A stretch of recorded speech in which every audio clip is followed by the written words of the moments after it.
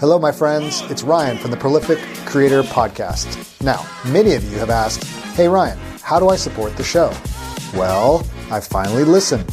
Starting today, you can subscribe to the Prolific Creator Plus on Acast Plus for $3 a month. That's less than a cup of coffee.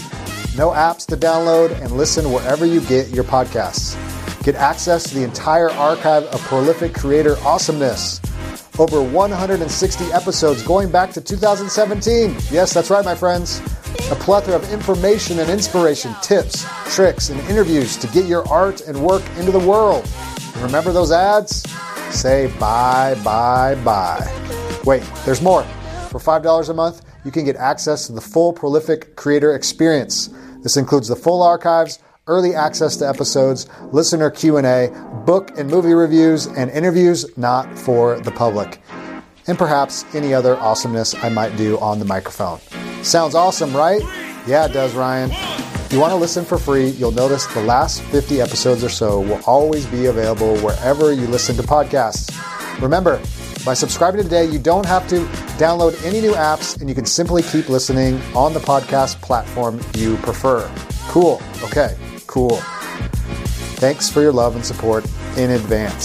Simply click on the link in the show notes or on my website, and it'll take you where you need to go. Now on to the show. Welcome to the Prolific Writer Podcast, where speed's the name of the game. Follow an indie author and publisher and his guests as they share inspiration, tips, and advice on writing fast, writing often, and writing well, so you can do the same. Here's Ryan. Hello. This is your host, Ryan J. Pelton. Welcome to the Prolific Writer Podcast. And however you found us, we are really glad that you're here. We have another great action-packed, information-packed episode interview today that will inspire you to write often and write fast and write well, or write fast and well and often, however you see it. But that's really what this podcast is dedicated to. And I work hard to try to find some of the most prolific creative writers in the world and bring them on the show and learn from them and talk to them and hear what inspires them, hear what challenges them. And one of the things that you'll realize as you listen to the episodes and go back in and dig into some of the interviews is that we all have stories and we all have pain and we all suffer. And a lot of where these writers come from, and the reason I think a lot of them are prolific, is because they've gone through things. They've suffered, they've had trials, they've fallen on their faces many times and had some painful experiences. And today we're going to have an interview with Zach Bohannon, who's a horror writer who's very prolific. And we're going to talk a lot about writing around the day job, as he has a day job. He's not a full-time writer, as many authors aren't.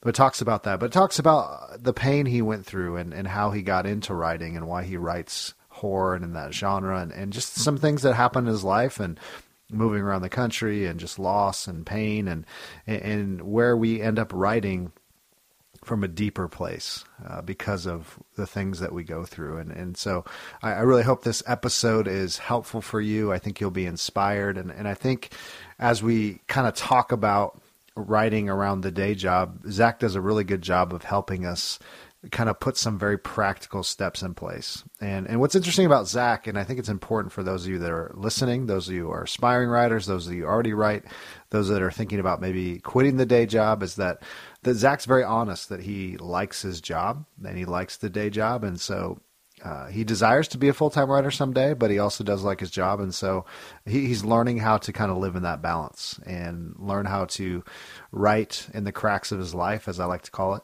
and also how to balance that with family. He has a young family and work around that and really uses time wisely. And so you're going to learn a ton of things here today, wherever you listen to this, whenever you listen to this. This may be 10 years in the future, maybe next week or next month. But whenever you hear this episode, I think you're going to gain a lot from Zach's conversation with me. And so I'm really looking forward to you digging in with me.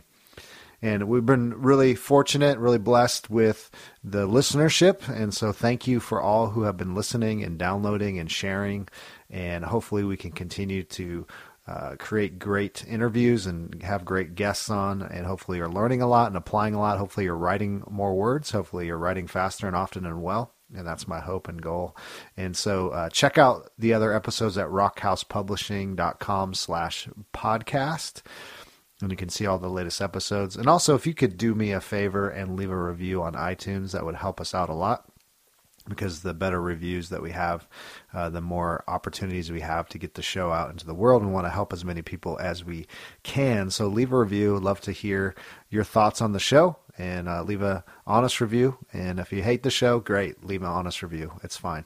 If you like it, leave a review too. And also make sure to check out some of the writing resources we have on rockhousepublishing.com. You can find some articles there, and we're developing some tools and courses and things to help you in your writing, and those will be coming out slowly, and so we'll keep you updated on those and how that's going. And so hopefully those will serve you well and help you, again, write more and write often, write well, and serve you in a million different ways. So, hey, thanks for the time. This is Ryan, your host. I'm really looking forward to digging in with Zach, so I want to get right to the interview. And so here's Zach Bohannon.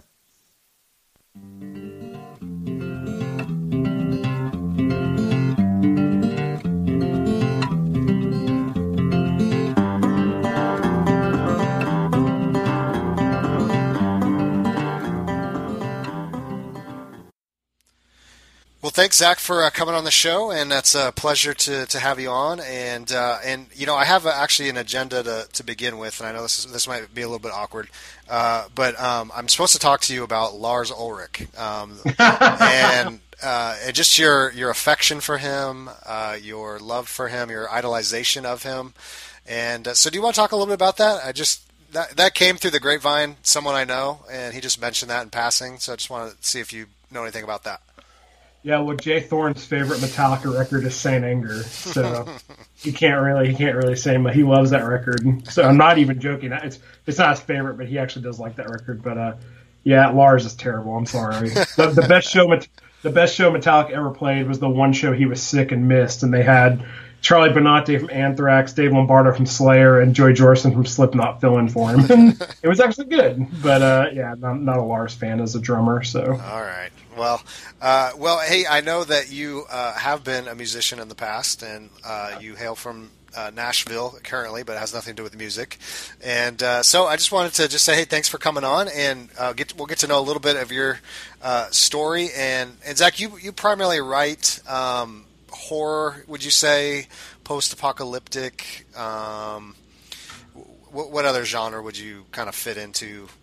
Yeah, so like I primarily, I mean, you kind of nailed it. Like I write, I guess a really good way to put it is I mainly write post-apocalyptic, which definitely my post-apocalyptic stuff definitely has a lot of horror elements in it, and I mainly do that in series, and then I have some standalone horror novels and novellas. It's a lot harder to write horror series, even if you think about Stephen King.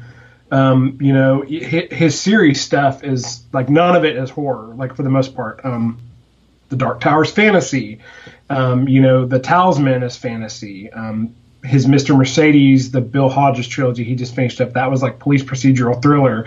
So like it's really hard to write series and horror. So I kind of keep that for standalones, and I also write fantasy, but that is under a undisclosed pen name. Okay. So, but yeah. So horror and post-apocalyptic science fiction / horror. So. Okay. I find that interesting you're saying this because I know I've talked to a couple of horror writers recently, and they said kind of the same thing. I think it's the challenge of trying to make a book interesting, you know, or you can't really stretch out a horror novel too far because it just gets, you know, boring, and to keep the suspense going. And, you know, I mean, Stephen King, obviously he writes huge bloated books, but you know, if you try to stretch that out multiple books, it might not be as interesting. Well, yeah. And if you think about horror movies that are franchises, like that are long franchises, it's always like it's disposable characters, and the recurring characters are always the villains. You know, you think of Halloween, you think of Nightmare on Elm Street, all these series we know. And you can't really do that in a book, so right. it's a lot different. Yeah, that's a good point. Good point. Well, it's always also an interesting question is, you assume horror writers and post-apocalyptic writers are, I don't know if you have I can't see back there if you have a goat or something that you're sacrificing, or, but horror writers tend to be pretty normal people. And, but talk a little bit about kind of why this genre, why, this style. I mean, what kind of stuff were you reading early on? What kind of drew you to say, well, I think I'm going to write in this kind of arena? Because obviously that's most of what you write in. Yeah, I honestly think more of that goes back to we can kind of circle back around to my music past. So I don't know, sometime around the time I was 14, I guess, we moved away from Oklahoma, where I'd lived for a long time, and we moved to South Carolina out in the middle of nowhere. And it was very hard. It was the hardest year of my life. I moved away from all my friends. And we were, it was, yeah. So it was a pretty depressing time for me as a young teenager. And during that time, I kind of started to get into darker music, and which evolved to me really getting into heavy metal in my teens. And so I always kind of had a love for really just dark and grim stuff. And it's funny because you kind of mentioned it I'm really normal, I'm a happy dude. But I think that a lot of that reason is because I kind of let everything else escape through the music I listen to and through the stuff I write. So, I was really into, a lot of heavy metal music. I still am. And then that kind of translated when I started to really want to read. It was natural for me to seek out stuff that connected, darker stuff that connected with that, just because I just have a fascination for it. So, yeah. So. Yeah, I think there's a misunderstanding with the horror genre and kind of darker stuff that it's if you read Stephen King, I mean that's probably an easy reference. He really is a master at tapping into kind of the human predicament and the ways in which we all suffer and the ways in which we all struggle, and so taking normal life and kind of making it into horror is really how the things that scare us the most is obviously the things he writes about. He talks about that, if you don't know what to write, write the things that scare the hell out of you, or whatever. Yeah. And I think writers, they find, ways, a channel, an avenue to kind of do that. And it's probably a healthy thing too, is to kind of deal with, your own junk and and the stuff you see around you, and yet do it through fiction. And it can be, I just talked, your friend Jay, and he mentioned that, just the healing that he's had through just writing horror and just kind of dealing with his own struggles and things like that. Yeah, for sure. I totally agree. I mean, there's stuff in my standalone novels. I kind of use those as an opportunity to really explore some things that have happened, I have a novella called The Neighbors, which is based off something true. There's my book Lines of the Devil, which is a novel, is pretty much about my 20s when I was playing bands and about my best friend who passed away. So there's a lot of stuff that gets funneled into those books. So yeah, it's very cathartic, as Jay will like to say a lot, and it kind of helps to get that stuff out of me, So I love it. So go back a little bit to kind of moving away. If you're, those listening know the pain of that, especially if you're in school and you lose your friends, and that's just such a pivotal time. What were specifically some of those kind of inspirations, influences, other than music, but books, comics, whatever you're into? What were some things that kind of got you thinking hey, maybe this is really good stuff. Maybe I could write something like this someday. Yeah, it really during that time it was really more movies. I got really into horror movies around that time too. And writing came along with that. So I specifically remember really falling in love with the Halloween movie series, and I actually ended up trying to write my own screenplay. So that was kind of my first for a sequel to the movie. And then so that was kind of the thing for me early on. And then when I started getting into reading more stuff, the book that really set me off to really want to read more and be more into read was The Dark Tower by Stephen King. That was still my favorite book series. I really hope they don't mess up the movie. I don't think they will, but that was kind of the first book I read, The Gunslinger, and then read the rest of the books where I was like, okay. And then ever since then, it's just been like, I can't get enough reading. So, yeah. Yeah, he seems to be, especially his stuff in the, I don't know, when did Dark Tower come out? I don't remember. Was that 80s? Well, the first book actually came out in 78, I think. Oh, that long ago, okay. Or 76. It is the late 70s, and then he's notorious with that series for like basically forgetting about it for years and then like going on to something else. That's right. He actually didn't finish it until like 2009 or something like that. Like it was and then he actually wrote another book for the series in 2012, I think. Okay. But it took him decades literally to finish that series. So, but made a lot of people mad because he kept taking so long. Luckily, I'm young enough to where I came in when it was pretty much done. So, yeah. When you were watching movies and especially horror movies and things like that, what as you kind of sit down now and you began writing, how do you kind of connect those two things? I mean, is it kind of a visual thing when you're writing? Is it do you kind of go back and go, what made that suspenseful? What made that scary? I know books and film, they can be different, but they can be very similar at times. But what kind of influences did you kind of take from one medium to the other? Yeah, I think it was mainly just like, I think it helped me with just learning a lot of the different tropes of the horror genre. I love watching, serialized television and stuff now. So all those things have given me a real cinematic view of writing. So I really like think out the scene, just like if I'm looking at on a movie screen. And it's kind of weird. It'd be hard for me to sit here and tell you exactly what I got out of it that I like use now. I think a lot of stuff just kind of is ingrained in me now, like a lot of the story elements and the tropes and stuff where I just it's just natural for me to write those stories. But there was definitely a progression from, reading or watching movies and then being in bands. And for a couple of bands I was in, I would write all the lyrics. So, and then there was definitely a progression going from lyrics to, writing novels. So, but yeah, it's to go back full circle. Like I said, it's kind of a hard question to answer just because I think I just took things in and then a lot of things came naturally to me when I started writing. So. Now, how would you say your kind of style, like how has it kind of evolved from reading Stephen King? Because I think when you read Stephen King, you just kind of feel overwhelmed. I mean, the books are just huge, and then they're he's very good with words and articulate and all that. But how would you say you kind of go? Okay, I'm learning from Stephen King. I'm not Stephen King. Any other kind of influences, like style wise? That you kind of go, yeah, I kind of, if anyone reads my stuff, this is probably the style that I'm kind of fall into. Yeah, I don't really, I read so many different authors and I like so much different stuff that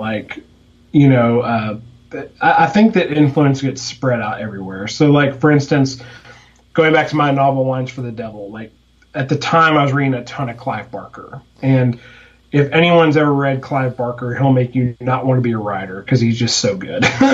And I enjoy his short fiction a lot more than I enjoy his novels, just because his language is so rich that it almost becomes too much. But when I was writing that book, there's a lot of scenes in that book. They're very, very visual and very over the top, like you would think in a Clive Barker novel.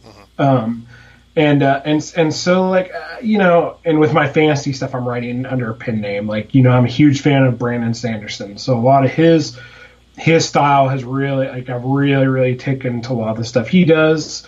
But I read so many different authors that I think it's just kind of a blend. And then, working with an editor kind of helps form your voice a little bit. That's been, working with the same editor consistently has really helped out a lot. So, it's just kind of a mix of things, to be honest with you. So let's go back to kind of when you first started writing. What was kind of your first thing where you put pencil to paper, pen to paper, typewriter, computer, whatever, where you said, I'm just going to write something? When was that beginning to happen? Oh, probably, I would say probably like 10, 11, 12, I would like, scribble.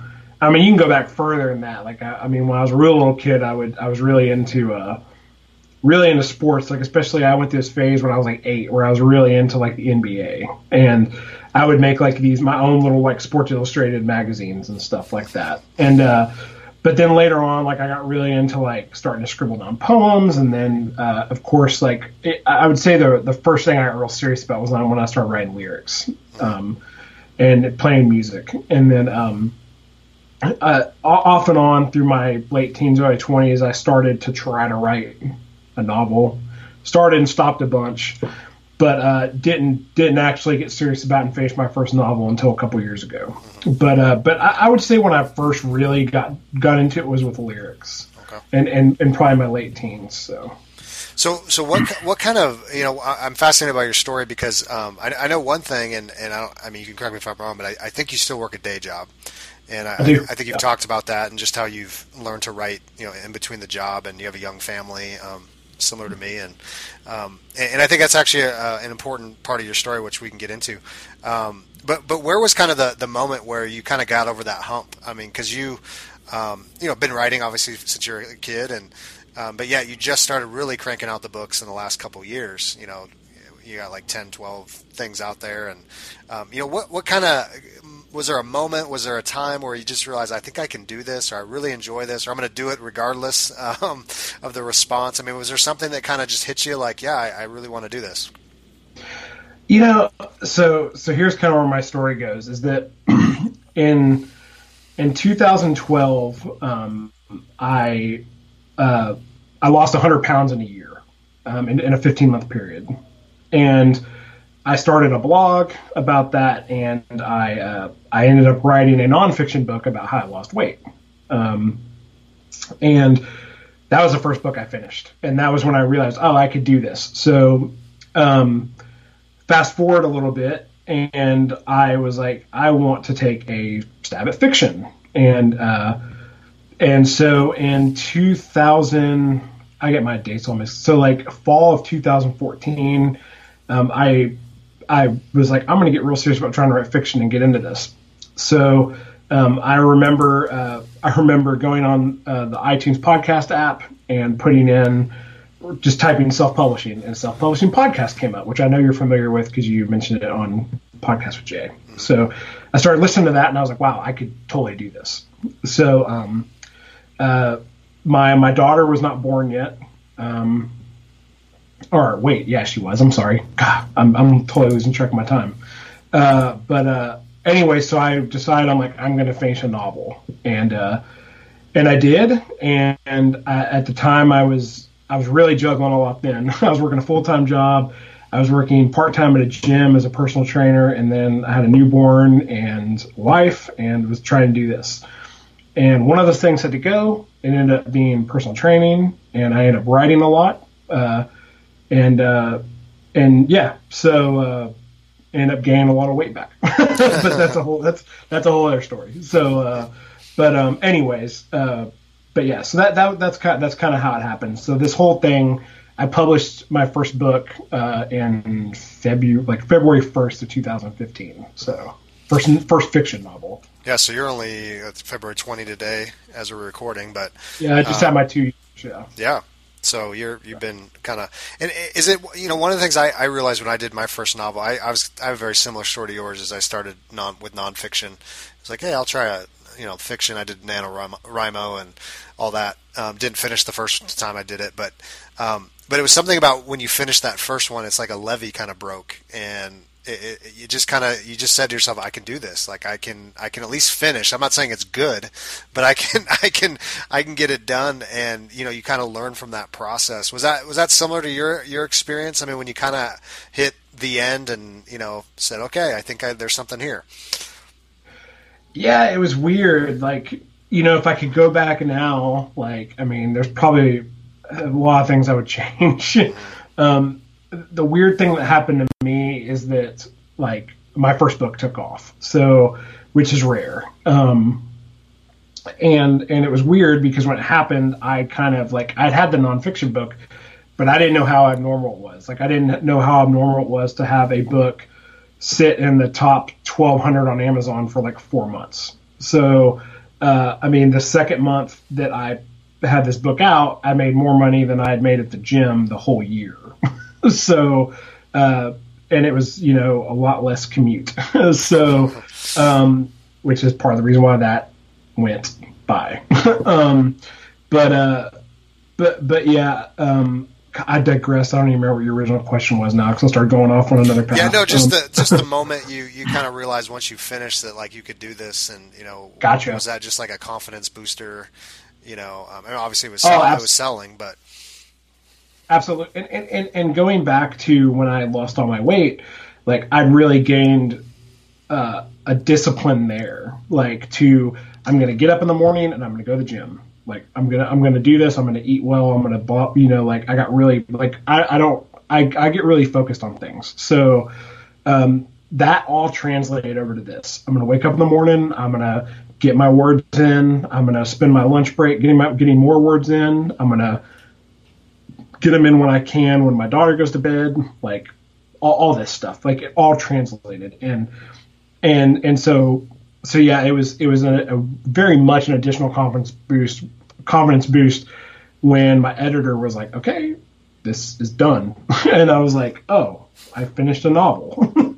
It was pretty cool, you know? So yeah, it's I think that's something that you want people, you know, I talk to a lot of writers all the time. I mean, I interview them obviously, but then I also just talk to people almost, it seems like daily, that are, hey, you know, how did you do the first one? And, you know, how do I do this? And I got this idea and I wrote some stuff. There's just something about finishing that first. I mean, even if you never share it, you know, just finishing it, it's like a muscle or something that just, you know, and then you kind of feel what that's like. And then you know, it doesn't make it any easier the next time, but you know, you realize, yeah, it's going to be difficult, but you can get it done. Well, let's, because I think this fits into this part of the conversation, is just, you know, the day job. I've heard you talk about that on different interviews and things, and you've been open about that. Obviously, you had a couple jobs going at one time, but you also have a young child. I think you just have one still at the moment. Yes, yeah, she's two and a half. Okay, so yeah, your hands full there. I got 3 boys, and they're all crazy. And oh wow. But you know, what have you been learning as far as, you know, discipline habits, you know, around the day job? Because obviously you've, you know, in 2 years you've still cranked out a lot of material, a lot of books. So, you know, what does that look like for you right now? Kind of what are you learning about that? You know, any advice you can give someone listening, because most people listening, you know, work day jobs, how to just keep working on your books and, you know, around life, obviously. Yeah, I mean, the thing is and everyone's going to have different goals. Like, you know, my goal is to, like, I mean, I have a really good day job. I work for a really good company that, you know, a lot of, it's funny, the company I work for, I mean, like, we get hundreds of resumes a day because, you know, it's a music instrument company. So, like, a lot of people want to work there. So I have a good job. It's a very rock and roll company. You know, I can basically wear pajamas to work. Like, it's awesome. But this is what I want to do. I want to be a writer. So that's my motivation. So it's like, that is what makes it a lot easier for me to wake up at 4:30 in the morning and drive to part of my thing that's kind of weird is, like, traffic in Nashville is terrible because it's really, like, outgrown what it can handle. And so, like, I'll actually beat like I live in a different county I live about half an hour from my day job. So I'll actually beat all the traffic into town and go sit at a coffee shop for an hour and a half and write. That opens at 6 a.m.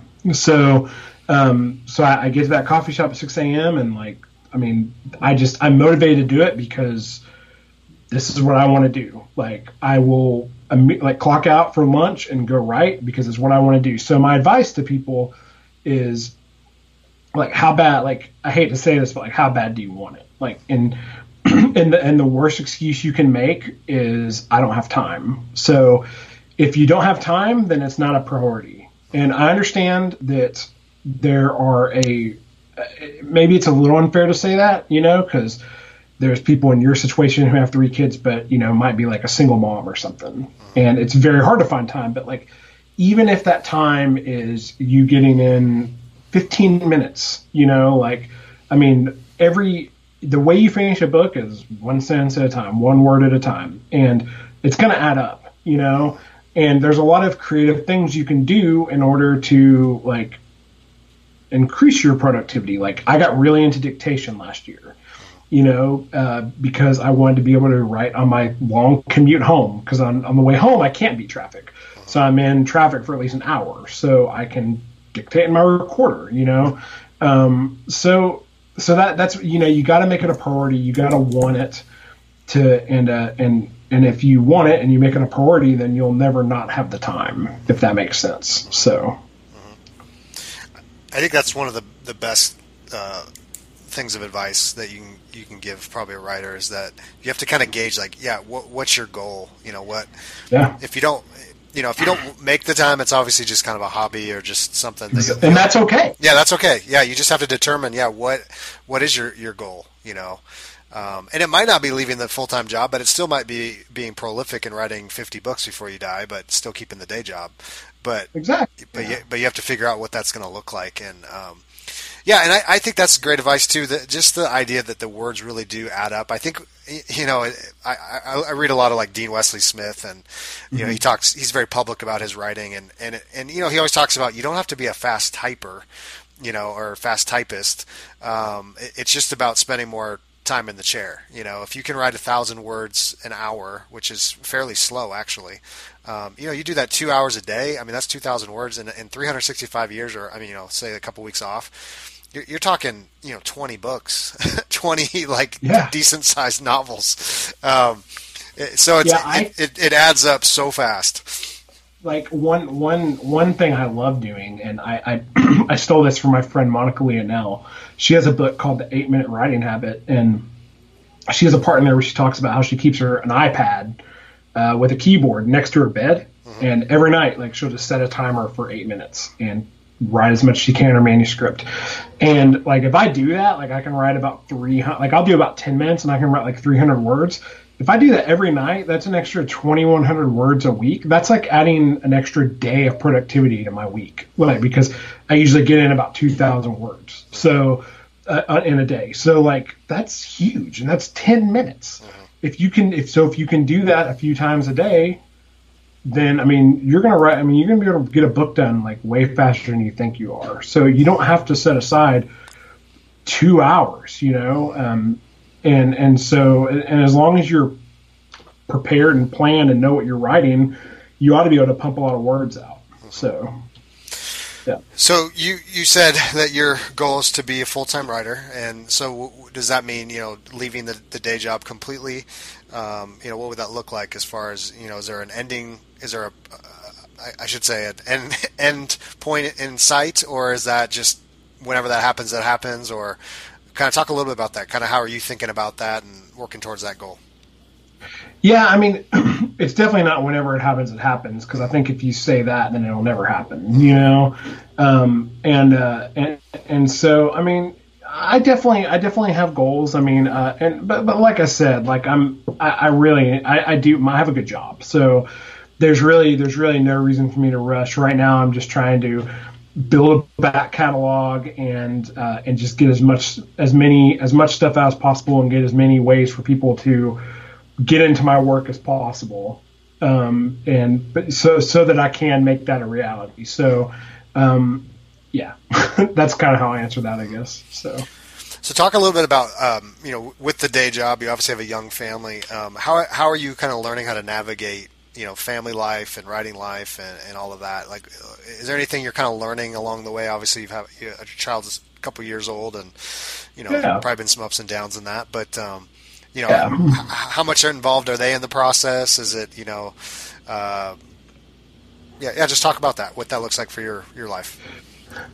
Yeah, so I'm very fortunate that my wife is very, very supportive. I mean, I when I say very supportive, like I can't tell you how blessed I am. Like, she's behind me all the way. Like, she understands if, like, I'm running behind on a project and I need to put some extra time in. You know, she really, really, really is behind me and wants me to achieve this goal, and she wants me to be writing full time. So that is so huge. Like, I can't even imagine how I would be able to do this without her being like that, you know? I would say the biggest thing that I've changed is in my first year, I was, writing in the morning, writing at lunch, and then I would always write at night too. And I've kind of cut that one out. Like I've pretty much when I get home, unless I'm really running behind on a project or, or if I just my wife kind of wants to go off and do her own thing after our daughter goes to bed, that's totally cool. We're both kind of introverted in that way where we like to definitely have our own alone time and like away from each other even. So those times I will like come duck myself in here and work on stuff. But for the most part, I've pretty much like set the nights off limits now, and I don't really do much. That's kind of family time. And I get up so early that I pretty much have to go to bed early. The weekends are kind of unique. Like, so Saturday I actually take off from writing, and it's kind of by necessity, honestly. My wife's a massage therapist. Yeah, I know, I'm lucky. And so she works all day Saturday and Sunday. Sunday is a little different because she goes in a little later. So I have a couple hours. I usually have about 2.5 hours on Sunday morning to get stuff done. But that's it on the weekends. So the rest of that time that I get with my daughter. So like that's daddy-daughter time all day Saturday and then most of Sunday. So that really like fills a lot of that void of like being away from the day job, getting up so early and leaving the house, only getting a couple hours with her a night, that kind of stuff. So, but yeah, so I guess the biggest thing is just understanding that like I don't have to work all the time and that I should kind of make my evenings like sacred for my family. It's kind of been, which just makes me work harder, on my commute with my dictation before work on my lunch break. Like I just get a lot on that Sunday morning. I just get more done those times because I know I have to. And occasionally I'll do the Monica thing where I'll write right before I go to bed. So for 8 minutes, which I can spare. So.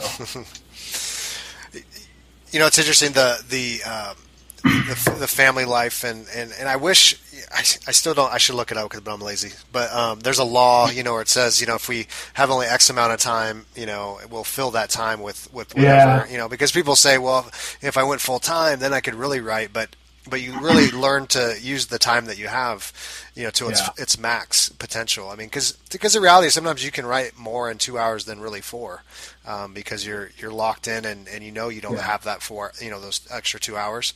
And so I imagine even with the weekend off, you because you have Monday through Friday, you really are focused in on cranking out the words and knowing there's got to be an end in sight. Yeah, and I think that like. It's funny because like I hear a lot of people say that, and I think it really just depends on who you are, honestly. Like as far as like how I think for me when I do end up going full time, I think that my kind of capacity before I really like break down and just can't go anymore is probably going to be around 5,000 words a day. But I don't know yet. Like I just don't know what that's going to look like, And because I do think to a degree that what you're saying is right, like. We'll work harder in that little bit of time we have, but then at the same time, like, I have friends who are full-time writers that have ridiculous word outputs. Like, Lindsay Baroker, I think she writes like almost 10,000 words a day or something. Daniel Aronson, who's a good friend of mine, like he is just pumping stuff out. He writes a ton of words a day. So I think it just depends on who you are and how much mental capacity you have before you just get mentally exhausted and can't go any longer, so. Yeah, it is funny when you listen to different authors. I mean, I was listening to like Joe R. Lansdale, if you ever heard of him, and he was talking about how I think he only writes like 2,000 words a day. Just like I can't do anymore, and if I do, I think that's what Stephen King does. Right. He does like 2,500 or something. Yeah. And you're like, but you write like 1,200 page books. Like it seems like you'd be doing 10,000 a day, but yeah, they're just every day. I mean, it's just the consistency, kind of what you were saying before. It's just every day, just adding more to the count, and before long, you have a rough draft. Yeah, and I think with me too, like it's a different type of energy, like editing versus writing. So in a perfect world, like when I am ready to make that transition, I'll kind of already have something ready to be in editing mode and something ready to write, so that like in the morning I can write and then I can take a break, go eat lunch, go to the gym, whatever, and then come back and like work on revisions on another project in the afternoon and do marketing and all that kind of stuff I would need to do. So I think just having multiple things to work on would also definitely help in that situation, as opposed to now where for me it's a little bit better to work on one thing at a time for the most part, which right now I'm not doing, and and I haven't had and because of that I haven't had a release in a few months. So. Well, and I think too, when you're not full time, or you're have a day job, a different full time job, is that you can't really walk away from the work during the day and say, I'm going to take a couple hours off and take a nap, or just go for a walk and kind of reboot, because you don't have that luxury. It's like exactly. Yeah, I'm going to be home in a few hours. I can't take a nap and try to exactly kind of get it going again, but. No, it's very true. Well, hey, let's switch gears a little bit, because I just happened to talk to your buddy Jay Thorne, and you guys had done a collaboration together, and you're obviously not obviously, but maybe obviously, you're also working together on a kind of a collaborative business as well that he talked a little bit about, and that's exciting. And I wanted to just pick your brain about collaboration in general, because I think it's an interesting idea that I think we're seeing more in the indie community probably than anywhere else, as far as actually working together to create books. And what has been your experience as far as collaboration? It's a safe place. You can talk about Jay all you want. No, but what have you been learning about your own writing and your own style, your own method, as far as when you kind of open up the box to collaborate with someone else? Yeah, it's funny. Like, so we just finished. We just got the first book in our trilogy to an editor a couple days ago, and it's been interesting. Like, it's funny because there was a lot of time between the time that I sent him the first draft and when I got it back. And the first funny thing is that when you have some time off in between, like, you don't really remember what you wrote and what he changed, so that's kind of interesting. But it's interesting. Like, he and I are definitely in this learning process where, he's done this a lot more than I have. And I mean, this is my first collaborative, like, full project. And it's, I'm learning a lot. Like, there's some things you have to just kind of like put your ego aside and let go of. And then there's other things where, like, I did put my foot down a little more and was like, okay, we really should change. Now, there wasn't a lot of that, but the thing is, I trust him. And the way we worked is I wrote the whole first draft and handed off to him for revisions. And I'm one of these people where I'm not like, I think you even mentioned this when you were talking to him, was how, like, it's really scared to, like, expose yourself and, like, send someone your rough draft and, like, oh my gosh, they're going to read this junk. Like, that doesn't even pass my mind. Like, I don't care. Like, I almost sent it to him without me even doing a read through. Like, I almost didn't even read it. Like, I almost was just like, here, like, you fix everything. Cause I understand that he understands it's going to be crap. So, and I did a really good job going through, as I went through the first time, of leaving him comments. Like, you're going to need to fill in some stuff here. This section needs a little bit of work. Like, I left him a ton of comments. I left him a ton of work. And I ended up doing a pass on it before. I think I might have done 2 passes before I sent it to him. But yeah, we've definitely learned a lot about how to work with each other. But the thing is, we're a great partner. We're a great partnership because of the fact that he loves editing and I love writing first drafts. So, like, it's perfect. So, it's worked out really, really well, and it's been a really, really interesting experience so far. And hopefully our method just grows and it gets easier and easier every time. So how do you write? Are you a outliner, pantser? Where do you kind of lie? Maybe when you collaborate, but also maybe just in your own work. I mean, do you do it differently, or do you kind of work from an outline, or how's that work for you? It's funny for me. Like, every book is kind of different. Like, so I've done really extensive outlines. I've done I always have some kind of framework. Like I've tried writing without an outline, and it was now I have 50,000 words sitting on my computer that no one will ever see because it just went nowhere. So I have to have something. Like I at least need to know like these main plot points need to happen in the first third of the book.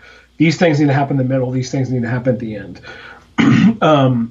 Jay, on the other hand, has basically and he talked about this when he talked to you, he talked about the story grid. Like he's really nailed that story grid method. So he was actually able to come to me. He wrote me a huge outline. Like all this is going to happen in chapter 2. All this is going to happen in chapter 3, 4. It made it a breeze to go through that first book. Now, obviously along the way, I found out where he kind of missed plot points and stuff, and we had to pivot. So a lot of things changed. But for the most part, it stayed pretty consistent. But for me, I'm a little different book to book. Sometimes I get really aggressive and I build these characters out and I really build a plot. And then there's other times where I'm a little bit looser and I find the story along the way. So I just haven't really nailed one thing down yet. And I think it's going to take a while and a lot of playing around before I do, to be honest with you. If I ever do. It may be different every time. I don't know. Yeah, I think that's what's interesting about writers. It's there is no. I mean, you feel dumb almost giving advice sometimes because you meet 10 writers and they do things 10 different ways. I was listening to an interview the other day with I think it was Anne Rice, and she was just talking about how she's like, yeah, this book I didn't have one idea and I just wrote it, and the next one I had 10,000 word outline, and it's just kind of like, yeah, whatever I feel like, And I think there's something beautiful in that, because I think for people listening, that we talk about being prolific and creating work and getting your work out there, is sometimes I think we get so obsessed with how am I going to do it? How should I do it? Is there a magic formula that we don't write anything? And I think you just have to kind of learn along the way, learn who you are, learn how you're wired. I mean, some people just want to die thinking about an outline, and yet others have found it in between. It's like, yeah, it's kind of an outline. It's just a few ideas or a few, 7 points and I'm good, Yeah. Others, it's nothing, So yeah, I think not getting married to a methodology is important. Would you say in collaboration, just as you've begun this journey, I mean, as you feel your writing's getting stronger, just from having different eyes on it and kind of working together and going back and forth and then pointing things out? I mean, would you say that helps your writing in some ways? Absolutely. I mean, even just since I went through, I just got done going through our revisions a few days ago and sending them back to him with suggested changes. And even just reading all the stuff he changed of mine has kind of changed my, how I'm writing now. So absolutely. Another thing, I've worked with basically the same editor, or I have worked with the same editor through all my books up until this one. And as much as I love my editor, and I've even told her this, I kind of want to start working with different editors just because I want to get different viewpoints and learn and get a different kind of critique. I don't want to give up my editor all the way. I want her to still work on some stuff, but I'd like to work with different people just to kind of because I want to grow. I want to get better as a writer, I mean, my first book is basically I hate when other writers read it, my Empty Bodies book, just because it's not great. It's very commercially written, but it's an audio book, so I can't go back and change it now. So, and there's a lot of and I just wouldn't want to take the time to do it anyway. So anyways, but yeah, this whole collaborative process has definitely impacted me a lot, for sure. That's great. As far as being a writer, yeah. Yeah, it's a scary thing, because I think most writers we're isolated, we're in our little rooms or wherever, and people aren't looking over our shoulder, or the only people who are going to see it are probably your editors or your beta readers or whoever. Yeah, the thing you have to remember though with me and Jay is that we come from bands, so being in a band is a collaborative process. Right. So. So for me, it was pretty natural to go work with somebody else, especially another musician. It just made it, it's fine. I'm totally cool with him, and I trust him, and I know that he's going to make what I send him better. So that's great. Yeah. That's great. It's great to have a friend like that and a partner like that. Talk a little bit about the company that you guys are kind of starting together. I know it's got some stuff in the works, and from your kind of perspective, I know Jay talked a little bit about it, but kind of what's the goals, what's the dreams that it would become, and kind of what does it look like right now? Yeah, I mean, Jay I think he kind of explained it for the most part, but, Molten Universe Media is our company that we're starting, and we're basically going to start out by just working. It's just going to be he and I, like putting out collaborative books and building up a catalog.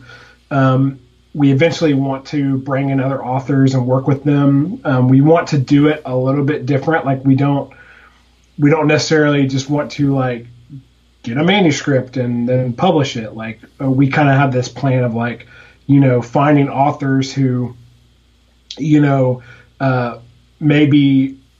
they want to be more prolific, but they're not really good at outlining. Like we want to help them through that process.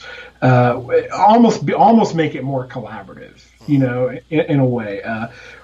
We also, as Jay mentioned, we use the word media because we have long-term a bigger vision of doing other things. Like I would love to do comic books and graphic novels. Like I'm not a huge fan of comic books, but I do read some. I would love to do video games. I'm wearing a Nintendo 64 t-shirt. So, so I would love to do video game writing. I think that would be a blast. And who knows, like maybe movies one day, like we don't know, like, or at least do screenplays and stuff. So, but for the initial, like right now, it's really just he and I working collaboratively, and we're just kind of feeling things out. And then we're going to kind of, we don't really have a big plan, honestly, right now for what that next step is. But we know that, we'll find it along the way, and we'll figure out what it is, so. So when's your first, you mentioned, your first, I think you said trilogy is off to editors. When is that possibly ready for consumption? Our editor is supposed to have it back to us in a couple of weeks. She actually works for one of the big New York publishers too. She works for Hachette. So she's pretty busy with other projects, and but it's a friend of mine's fiance. So we were able to kind of get in and have her do some freelance stuff for us. But so hopefully it's only going to take about 2 or 3 weeks, and assuming that there's no big plot holes that we have to fix, which hopefully there won't be since there were 2 of us working on it, and it's just basic edits. We're hoping to have it out like maybe early April, but because we kind of have a week blocked off in March for something else, which is, so if we get the manuscript back during then, it's going to be hard to work on it. But yeah, so hopefully the next month and a half or so. So okay. So where are you at as far as your kind of rhythm of producing work? The Zach Bohannon stuff, the Bohannon and Thorne stuff. I mean, is it all collaborative right now? Or are you still cranking out your own stuff, or kind of where are you at with that? So right now I am. I'm pretty much completely done with the project with Jay for right now until I have to write book 2, which he's going to start working on the outline really soon. So right now I'm actually I mentioned that I do fantasy under a pen name. I actually haven't released a book yet, but I'm almost done with going through my editor's changes on the first book. So that book might actually release right around the same time as Dawn does, which is one cool thing about using a pen name, I'm finding out. So it doesn't really matter if you put 2 books close together. Right. So there's that. And I also I have started another Zach Bohannon post-apocalyptic story, which is a spinoff of my Empty Body series that takes place in the future. And I'm not really sure yet if it's going to be one novel or a series. It probably wouldn't be more than 3 books, but I've got about 13,000 words written in that. But that's kind of on hold until I get this fantasy thing out. I've been working on this fantasy book since May, but other projects keep bumping in front of it. So I'm really trying to. I have a lot of money invested in a cover and edits, so I'm trying to get it out and hope that it does well, even though it's a brand new author name. So, okay. Yeah. All right. So is that just strategic as far as confusion or yes. genre wise? Yeah. I struggle with that a lot, and the more I listen to Chris Fox, who ironically writes under his own name for everything, and he just keeps a separate list. I go look at other authors' pages who do this, and it's like, I think if you write like my buddy, I mentioned Daniel Aronson. Like, Daniel Aronson writes fantasy and he writes sci-fi. Like, his Earthrise series is just like been top 500 on Amazon for months. Like, he's crushing it. But I think he's selling enough where it's like fine. But like, and fantasy and sci-fi are not the same, but like not. I don't know. Like, the last thing I want is for people to be recommending my zombie books to people who read my fantasy stuff. So, like, for me, it just made more sense to give a pen name a shot and see what I could do with it. If it fails, I can always put my name on the book later and try it that way. So we'll see how it goes. Yeah, I think, genres dictates a lot of that. Zombie readers tend to be very avid zombie readers and devour, only that, at least what I don't even know how I don't even know how a lot of my zombie readers are going to take to my just post-apocalyptic book I'm writing with Jay, Right. So we'll see. But yeah, they're very, very avid for sure. So. Yeah, that's probably a good strategy in the long run. See how that goes. So you talked a little bit about what you're working on and excited about that. And, one of the things I always like to ask authors is kind of just advice. And it could be anything. People listening that are just, they got that one book that they've been sitting on, or they just only have one book and they're trying to get more work out. What would be kind of the advice that you would give to say, hey, this can be done and here's some things to think about? I think it honestly, I think it just goes back to what I was saying earlier with, you just have to put the time in. Like, you need to, you really need to try to exercise that muscle every day. Even if you only have 5 or 10 minutes, even if, you have to open a Google Drive doc on your phone and you have to type on your phone, do what you have to do, And one thing that I like to do that Jay mentioned when you talked to him was, I really think having a place makes a big difference, because it puts you in that mental stage. I know, going back to when I lost all my weight, I couldn't work out at home. When I went to the gym, it was like, okay, I'm at the gym, I'm here to do one thing. And it's kind of like that now. So when I show up at that coffee shop 5 days a week in the morning, that's my place. I'm going to work. So I think that those are the two most important things. Just consistency, man. You gotta build it into a habit and just be consistent, and get those words down, and it's going to it'll happen for you. And if another thing is, if there's one thing I could maybe change if I went back, I don't know if I would have released my first book when it was done. I might have finished 2 or 3 books,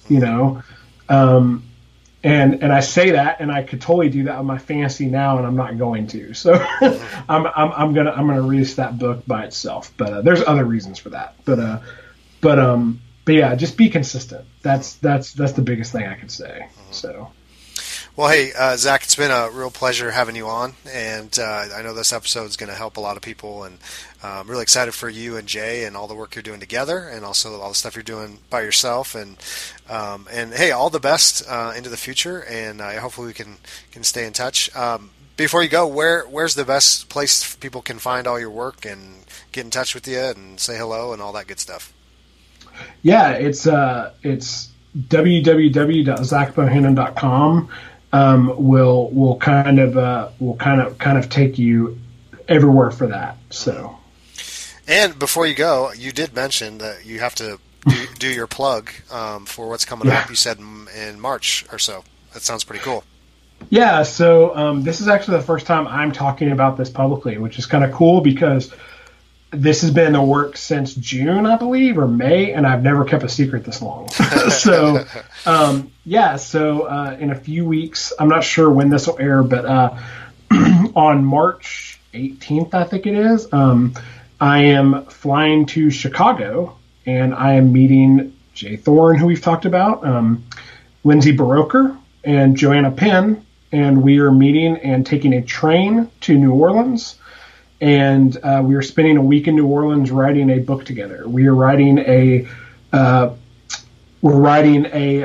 installment of Jay's American Demon Hunter series together. So it's going to be a lot of fun. I'm sure a lot of writers who listen to this are familiar with the Creative Pen. They listen to Lindsay's podcast, the Science Fiction Fantasy Marketing podcast. Both of them are USA Today bestsellers. Joanna's coming all the way over here from London, so it's going to be a lot of fun. The four of us are really, really looking forward to this. I've spent a ton of time in New Orleans, so it's going to be fun to go back. I haven't been in a while, so it's going to be a great experience and something I'm really, really looking forward to. So one, people check out the American Demon Hunter series. It's a great series. I started reading that, and two, though. So here's a question. I'm intrigued by this.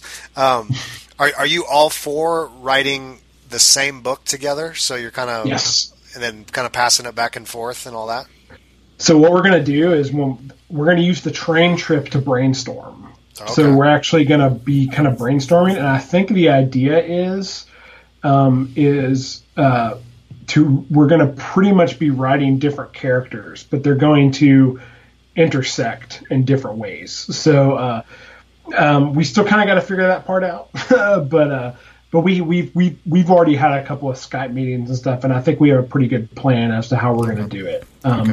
But the plan is to get the book written that whole week.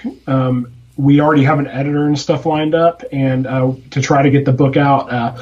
I don't know if I'm allowed to say the date. Like, we actually have a release date, so because we're trying to do it fast and get it out there. So that's awesome. But I don't know if I'm supposed to say the release date. But anyways, it's going to be a blast. So I'm really looking forward to it and hanging out with some other smart authors for a few days.